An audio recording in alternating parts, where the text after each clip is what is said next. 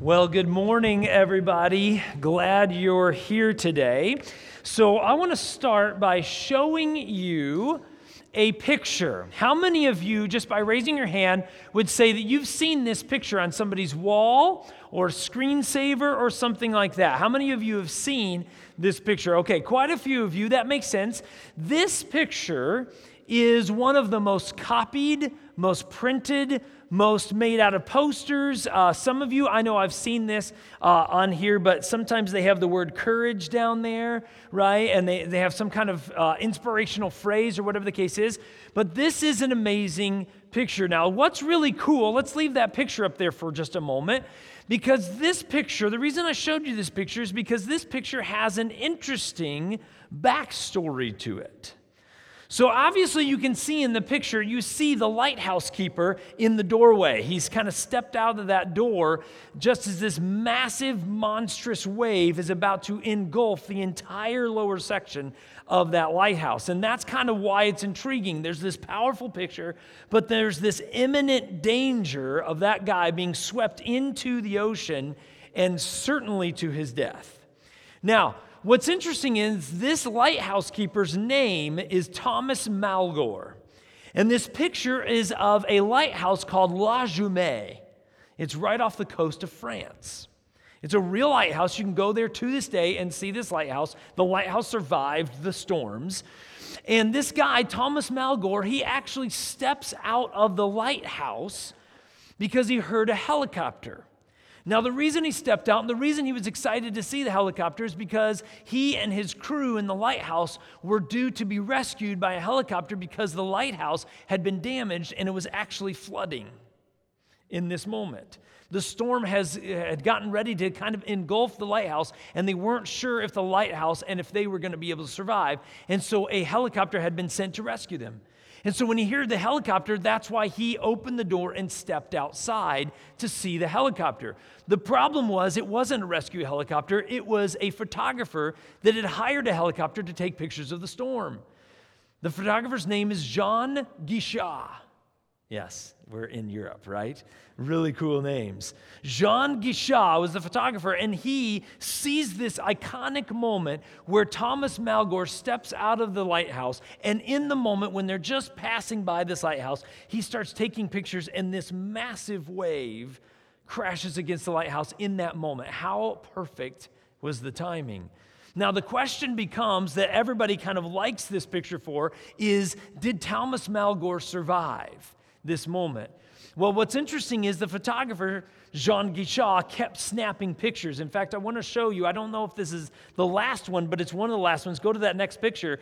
And it's kind of hard to see because it's really dark, but do you see that the lighthouse keeper has mostly disappeared? That's because he knows that that wave is about to kill him.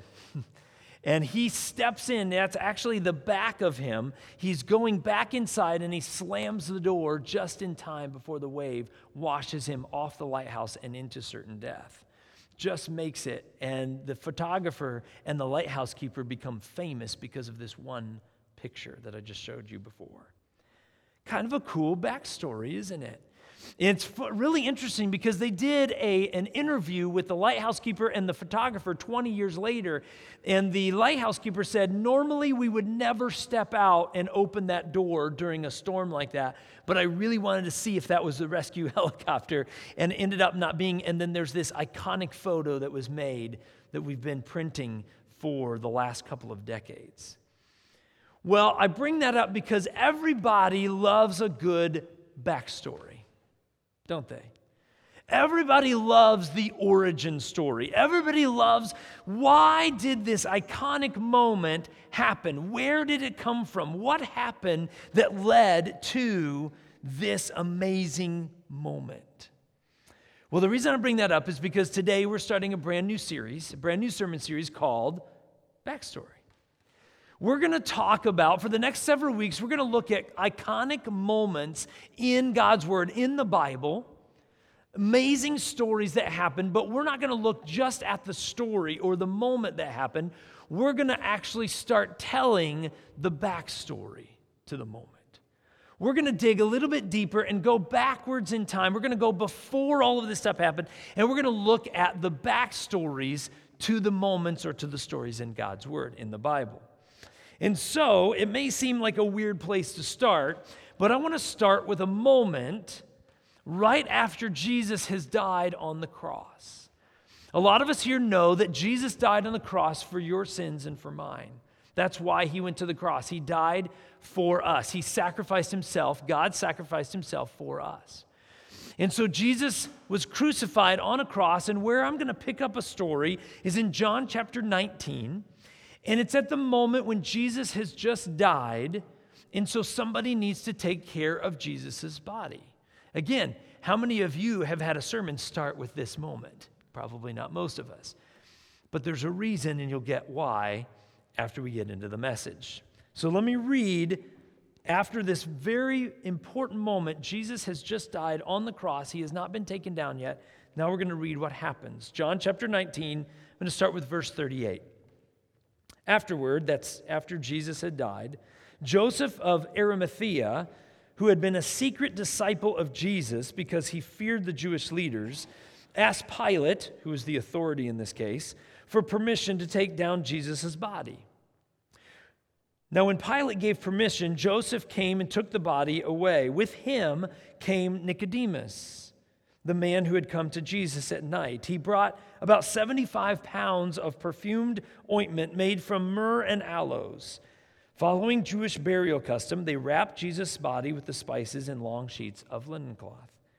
The place of crucifixion was near a garden where there was a new tomb never used before.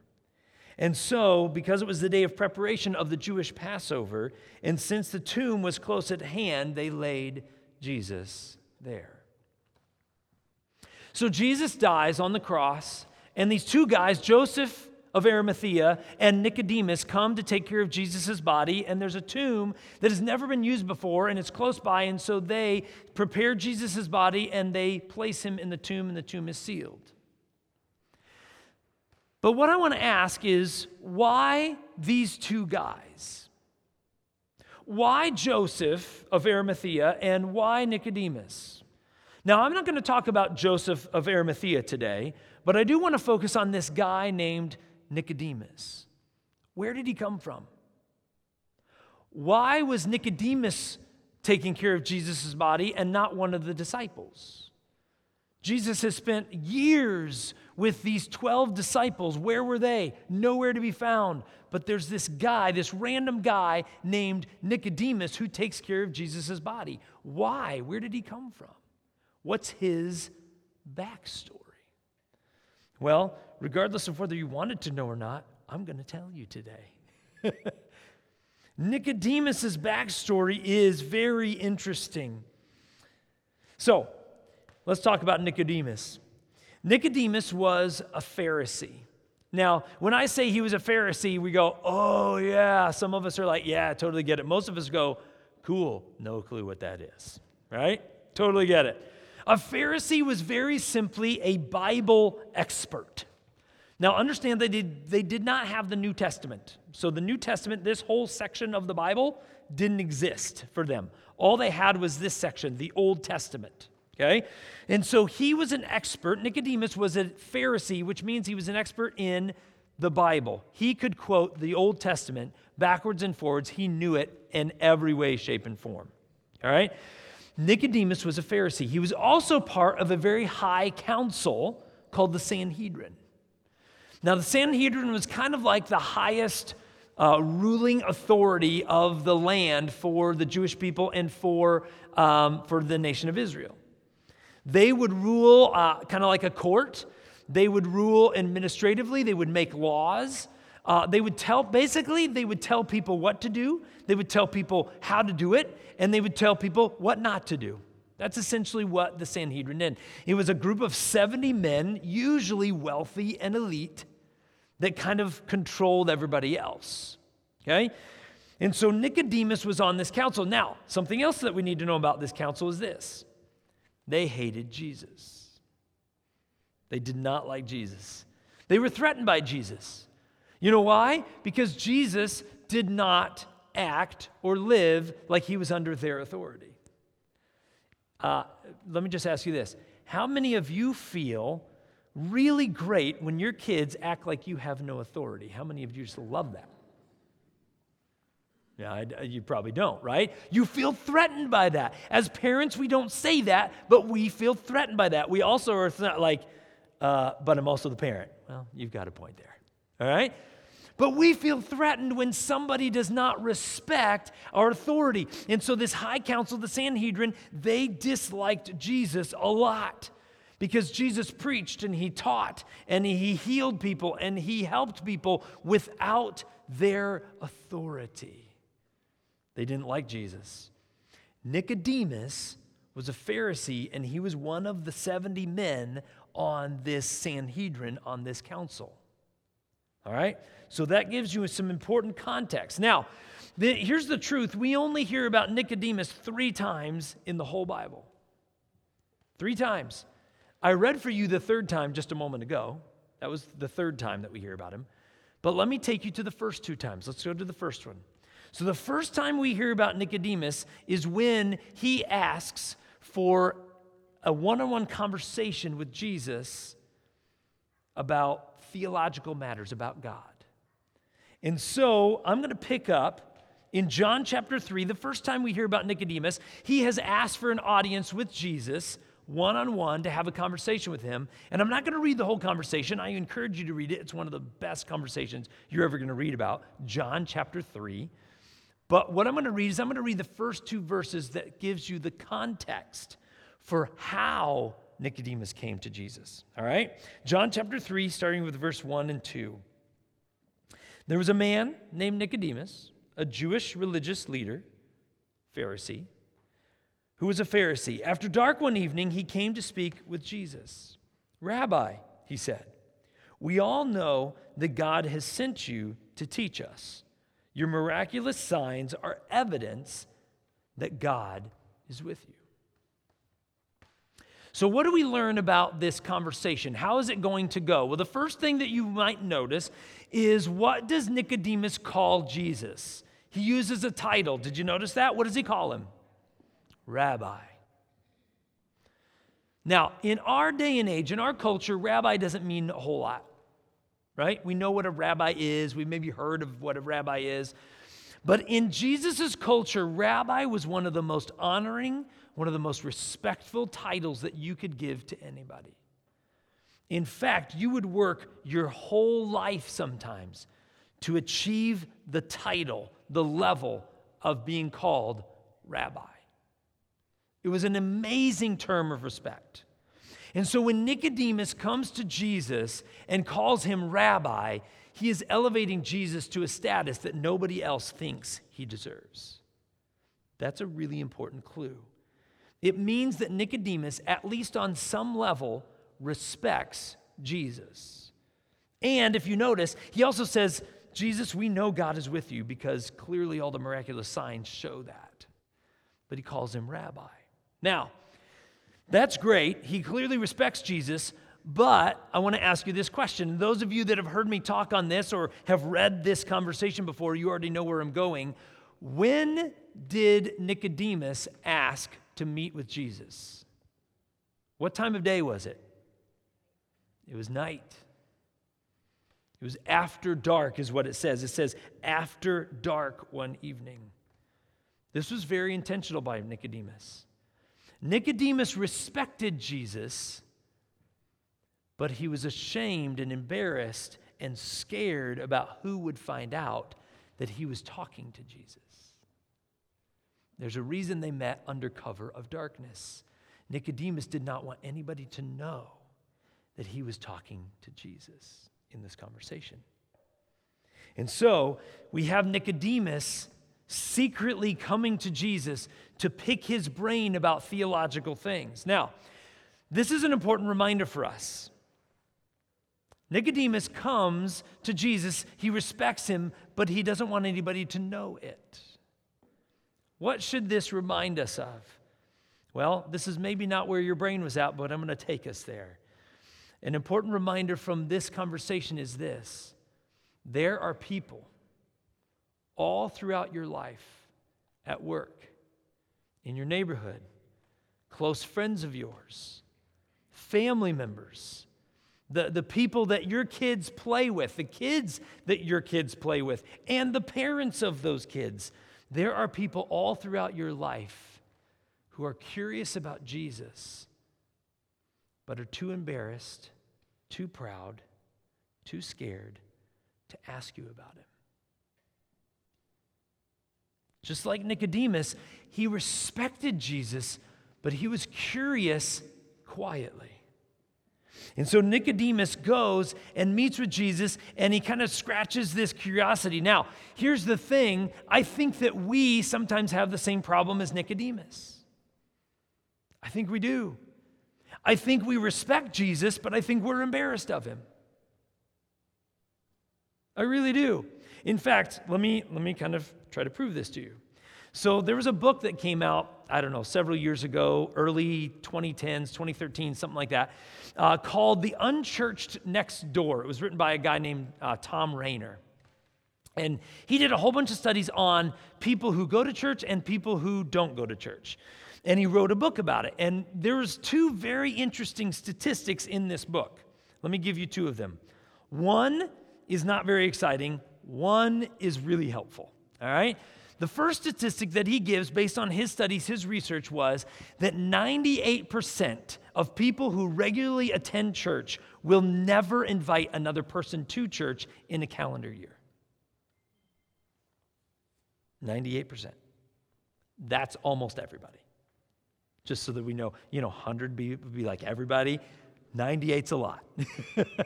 Right? And why is this a problem? We all know this is a problem. Why? It means that we're acting like Nicodemus. I follow Jesus. Yes, Jesus died for me. This is awesome. But I don't want anybody to know that. Right? And this is a major problem because if you were to start asking around our church, just use Northridge. You could use any church for this, but just use Northridge. If you started to tell your story of how you ended up coming to Northridge, somehow, some way, you either were directly invited by somebody to come here, or you heard about this church from somebody. They didn't necessarily invite you, but they told you about it, or you heard about this church from somebody else. The vast majority of us, you were either invited or you heard about it from another person. Now, did you get a mailer? Sure. Did you see us on the website? Absolutely. Did you check us out? Did you stalk us online before you came? My guess is you did. That's the normal way of things, right? But you were invited. 98% don't do that. It's important that we do because there's a lot of people out there that need Jesus, that are curious about Jesus. Now, let me give you the really helpful statistic. That one should be helpful in terms of okay, I don't want to be the 98%. Okay, good. But this one's really a lot more helpful. Another thing that he found when he talked to people who did not go to church at all is this. This is very, very interesting because I think we think it's opposite of this. Now, again, this is a few years ago, so these percentages probably have changed, but probably they're pretty close. And what he found is out of all of the people that do not go to church that he talked to, 82% of them said that they were somewhat likely to attend church if somebody would simply invite them. Some of you believe, you can't hardly believe that that's true. Because the people that we think about inviting to church, we're scared of them. We're scared that they're going to call us Jesus freaks, God-fearing, weird. We've moved on from God. Everybody knows God doesn't exist. Everybody knows this is just a bunch of mythological stories. How many of you are scared that somebody's going to say that? I've heard those people say that. It's very rare, by the way, and when I read that 82%, I was like, man, that seems really high. Because I believe the same things you do. But when in reality, when I ask people if I can pray for them right then and there, and I actually ask if I can pray with them in that moment, even when they don't believe in God, you know what? 9 times out of 10, 98 times out of 100, they'll say yes. I've had 1, maybe 2 people ever, in my whole life, turn me down when I said, can I pray for you? They may not even be comfortable with it. They may not even sure if they wanted it, but they said yes. And so Nicodemus reminds us that there are people all throughout your life who are curious. They're secretly curious about who Jesus is and what Jesus wants and what the Bible says. They're secretly curious. They have this insatiable thing that God put them inside them, and they're just too scared or too embarrassed or too proud to ask about it. And so I want to pause before we go to the next part and ask you this question. How are you going to reach them? How are you going to reach them? You understand that I can't reach all of them. Your friends are not going to want, if you sick the pastor on them, they're going to be like, we're no longer friends, right? If you send me to their door or you give me their cell phone and they get a random text from me, so I am so-and-so's pastor, and I was told that you were maybe curious about Jesus, and I'm reaching out. They're going to be like, what is going on? Leave me alone, right? Why? Because we don't have a relationship, but guess who does? You. How are you going to reach them? What is God asking of you to help bring Jesus to those people like Jesus did for Nicodemus? He was secretly curious, but they met under cover of dark because he wasn't quite ready. So, here's what's interesting. Let's go back to that conversation. They have this conversation under cover of dark. And Jesus talks to him about amazing things. He says, Nicodemus, you have to have a second birth. And Nicodemus is like, what? What are you talking about? I don't understand this. What do you mean? And he's like, you have to be born again. You have to accept me, Jesus says. You have to have a spiritual birth. You were born physically, but now you need to be born spiritually. And Jesus talks about going into the light and all these things. But here's the interesting thing. At the end of John chapter 3, the conversation just ends. Jesus says something to Nicodemus, and then the conversation ends. Nicodemus doesn't, get on his knees and pray a prayer to Jesus and accept him. We don't see a commitment. We don't see anything happen. And it seems like the conversation just ends with no fruit whatsoever. It's like, well, was it a waste? The answer is no, it wasn't. And let me take you to the second time that we pick up and we hear about Nicodemus. This is probably months, maybe weeks, but probably months later. So a long time later, where we pick up the next time with Nicodemus, he is with his buddies, the Sanhedrin, the 70 men who rule and say, this is what you do, this is what you don't do. They're threatened by Jesus. Nicodemus is now in that council. They're in the temple. And the Sanhedrin is, let's just say they're fed up with Jesus. Let's say that. They want nothing to do with Jesus. They're angry at Jesus. And so they call on the temple guards. You understand what the temple guards were. The temple guards were muscle, right? These are the guys that hit Anytime Fitness all the time. And then they come back to the temple and they'd be like, okay, Sanhedrin, what do you want us to do? Boom, right? Seriously, the temple guard are like, they're the muscle. They do the bidding of the Sanhedrin. And so the Sanhedrin are like, we need to stop this Jesus guy. And so they send the temple guards to arrest Jesus and haul him back in so that they can interrogate him, basically, and convict him of whatever they want to convict him of. So I want to pick up the story when the temple guards return to the Sanhedrin. John chapter 7, this is the second time we hear about Nicodemus. When the temple guards returned without having arrested Jesus, so they were supposed to, but they didn't, the leading priests and Pharisees demanded, why didn't you bring Jesus in? Catch what the guards say. I love this. We have never heard anyone speak like this, the guards responded. In other words, they were taken by Jesus. They're like, this guy's amazing. Have you been led astray too? The Pharisees mocked. Is there a single one of us rulers or Pharisees, they're talking about the Sanhedrin, who believes in him? This foolish crowd, they're talking about normal, regular people. This foolish crowd follows Jesus, but they are ignorant of the law. God's curse is on them. Now catch what Nicodemus does. Then Nicodemus, the leader who had met with Jesus earlier, spoke up. Is it legal to convict a man before he is given a hearing? He asked. Now this may not seem like mind-blowing moment, but it is. What Nicodemus has just done is in front of all of the Sanhedrin, the guys that can do anything they want to him, and a council that he is a member of, a wealthy elite member of this council. Like, you do not get here easily. That took probably his entire life to make it to this status, Nicodemus did. Everything he's worked for is in that council, the Sanhedrin. And now it's obvious that the Sanhedrin is treating Jesus unfairly. They are not looking at this through eyes of truth. They're looking through false eyes and lies. And so Nicodemus asks a very cautious, did you notice that it was cautious? But a very clear question of their motives. He calls them into question, and he does it publicly with every one of them.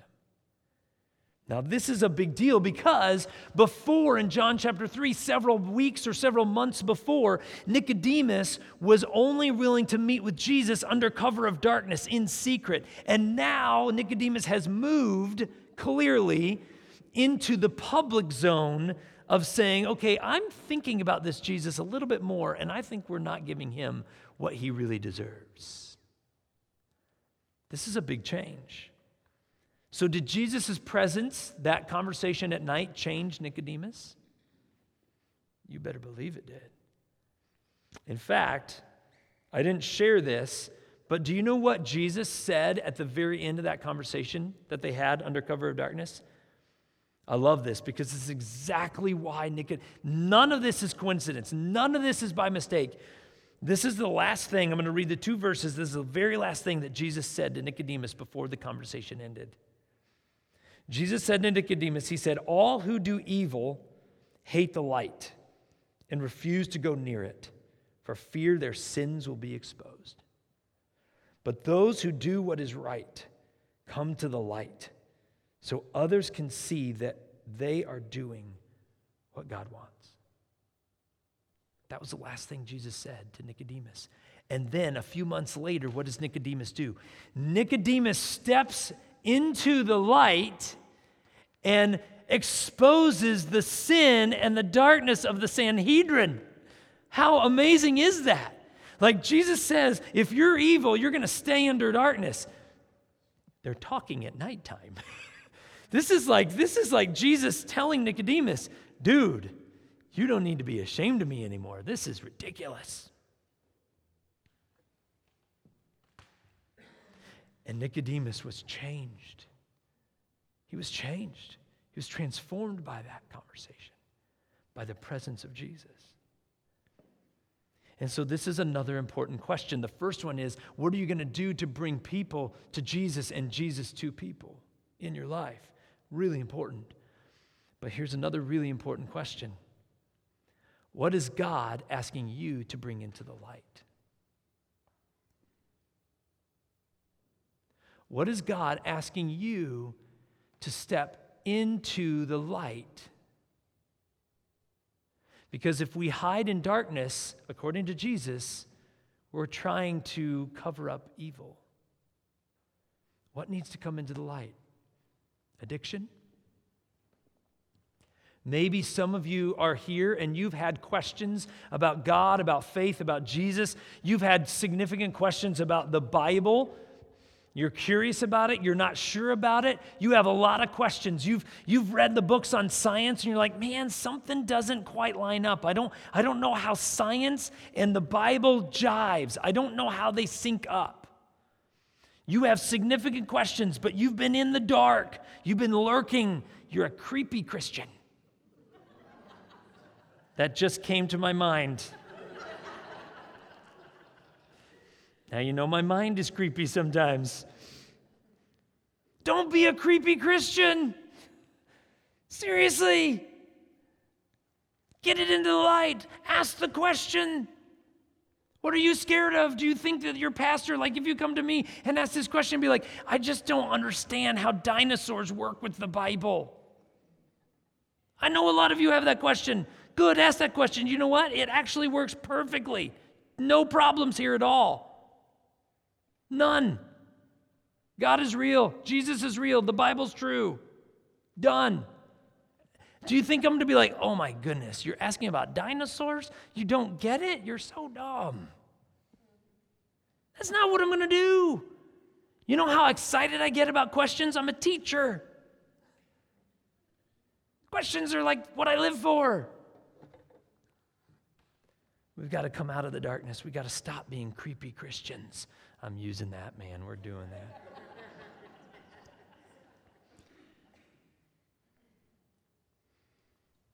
What is God asking you to bring into the light? What needs to come out of the darkness so that you can be public with your faith?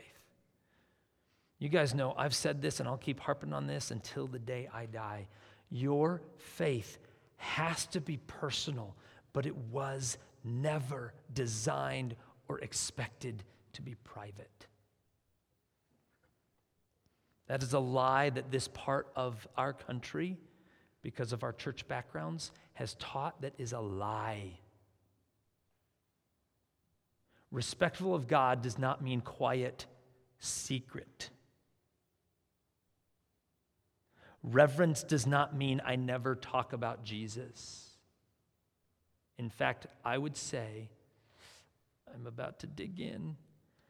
If you're quiet about Jesus, it's not reverent, it's irreverent. Sometimes things that people call holy are actually darkness and evil. Yeah, I just said that some churches are preaching evil. I'm sorry, but it's true. What do we need to bring into the light? All right, so we've learned a little bit of the backstory on Nicodemus, right?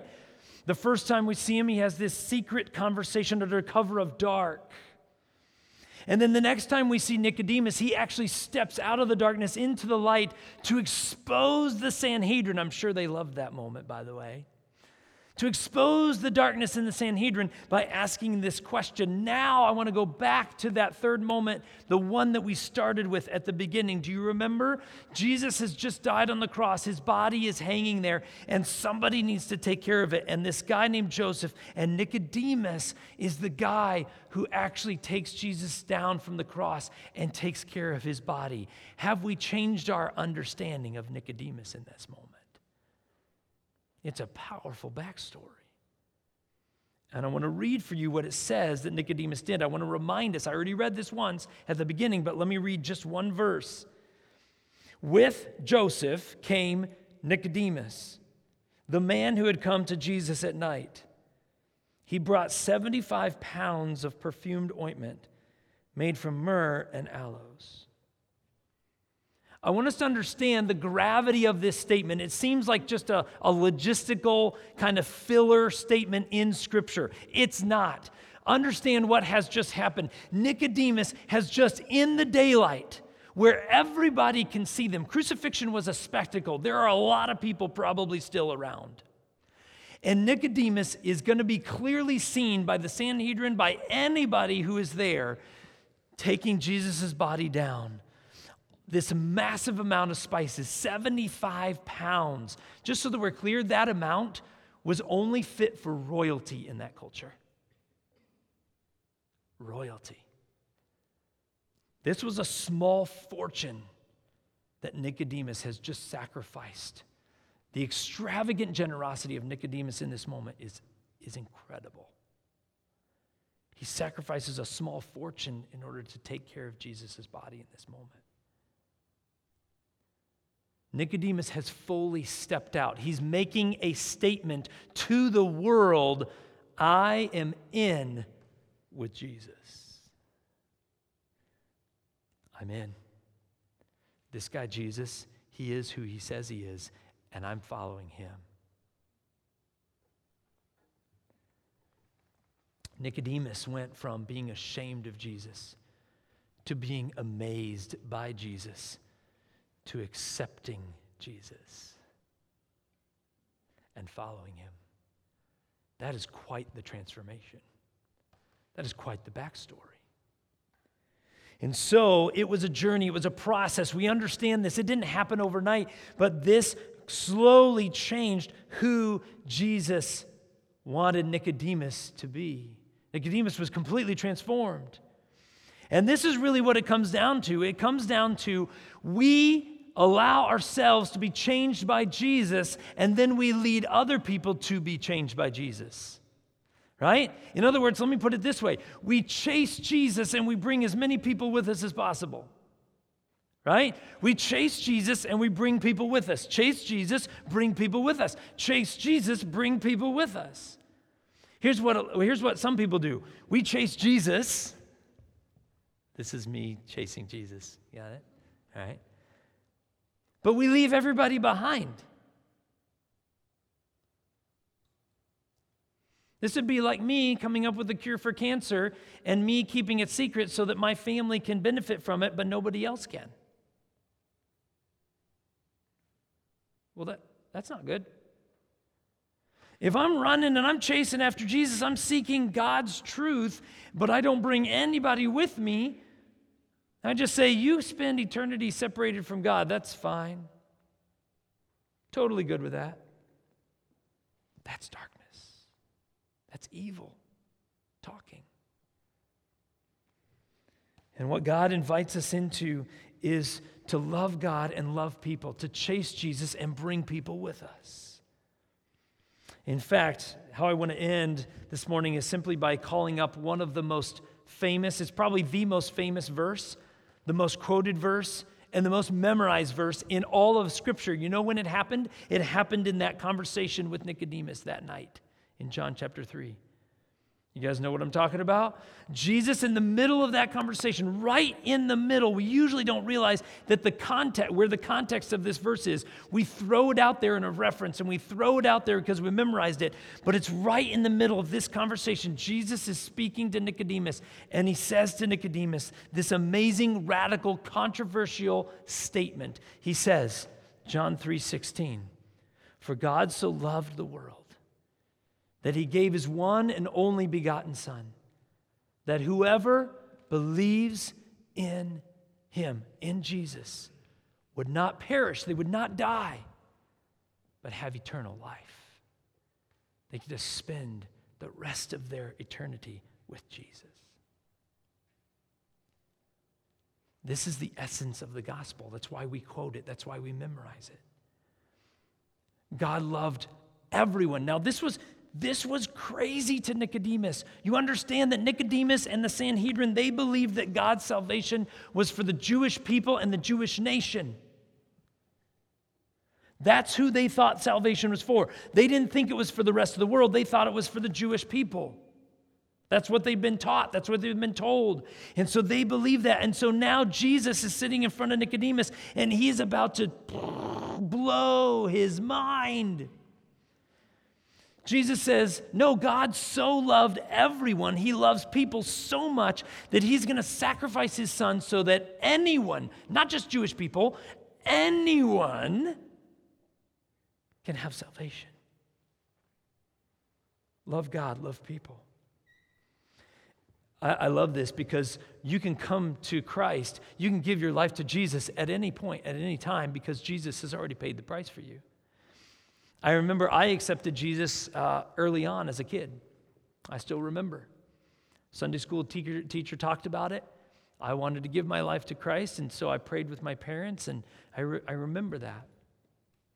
Obviously, since then, I've made major, serious recommitments to Christ in different ways, including allowing God to drag me into ministry.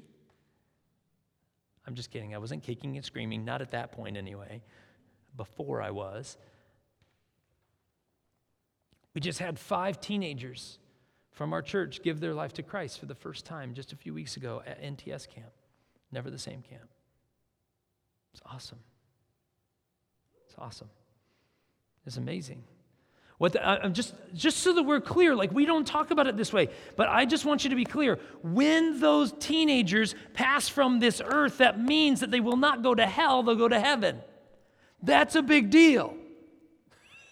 Like, they won't be tortured forever. Yes, that's a good thing. I know we don't like to say that out loud, but that's the truth. That, like, you understand that we celebrated like crazy, the people that were at the camp, and then we shared the video. The reason we share that is because this is a big deal. This is why we exist. To chase after Jesus and have eternity with God and bring as many people into eternity with God with us. That's why we're here. Just like with Nicodemus. Jesus knew Nicodemus needed him. And thankfully, Nicodemus was curious enough to put down the barriers and come and seek him secretly at first and then publicly.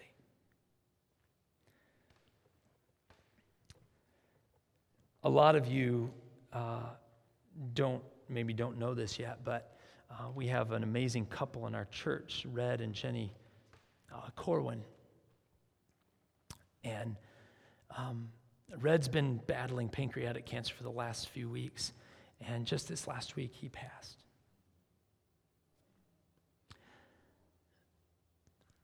And the reason I share that is this: you're going to die. I know that sounds morbid, but I'm at Northridge, we're always going to speak the truth, no matter how hard it is to hear. And two things that I absolutely loved about Red, there's a lot of things, but there's two things I absolutely loved. He was really, really open and honest about his struggles in life. And God helped him defeat them, by the way, in a powerful way. And two, he was not ashamed of his faith in Jesus.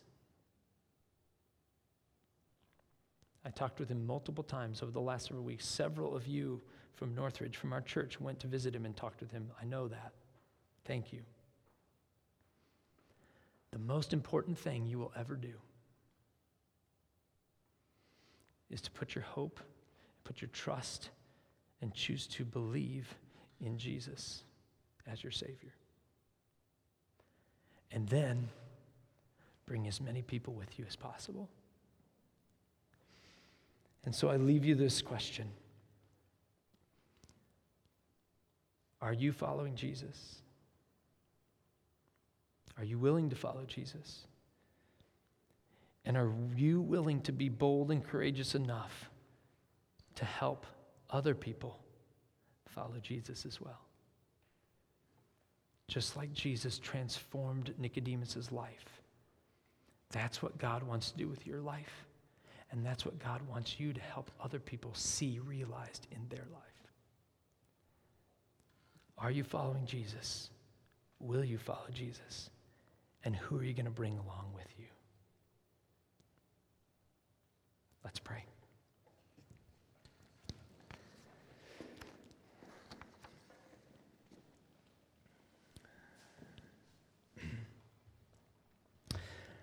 Lord Jesus,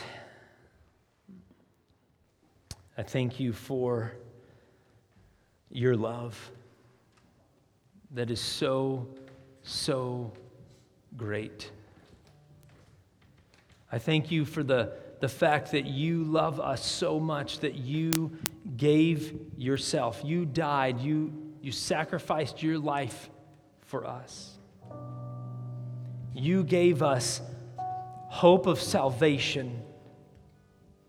You gave us the opportunity to lead people from here, from this earth, into eternity with you.